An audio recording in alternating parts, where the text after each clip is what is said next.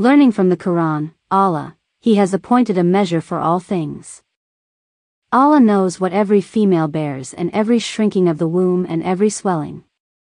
Everything has its measure with Him. Chapter 13 verse 8. He has counted them and numbered them precisely.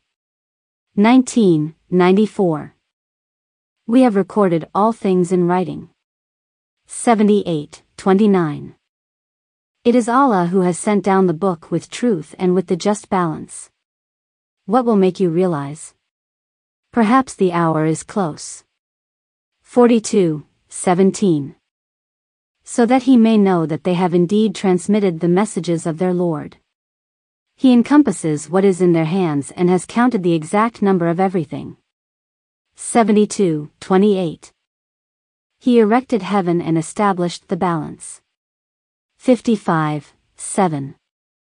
And provide for him from where he does not expect. Whoever puts his trust in Allah, He will be enough for him. Allah always achieves His aim. Allah has appointed a measure for all things. 65:3. Were Allah to expand the provision of His servants, they would act as tyrants on the earth.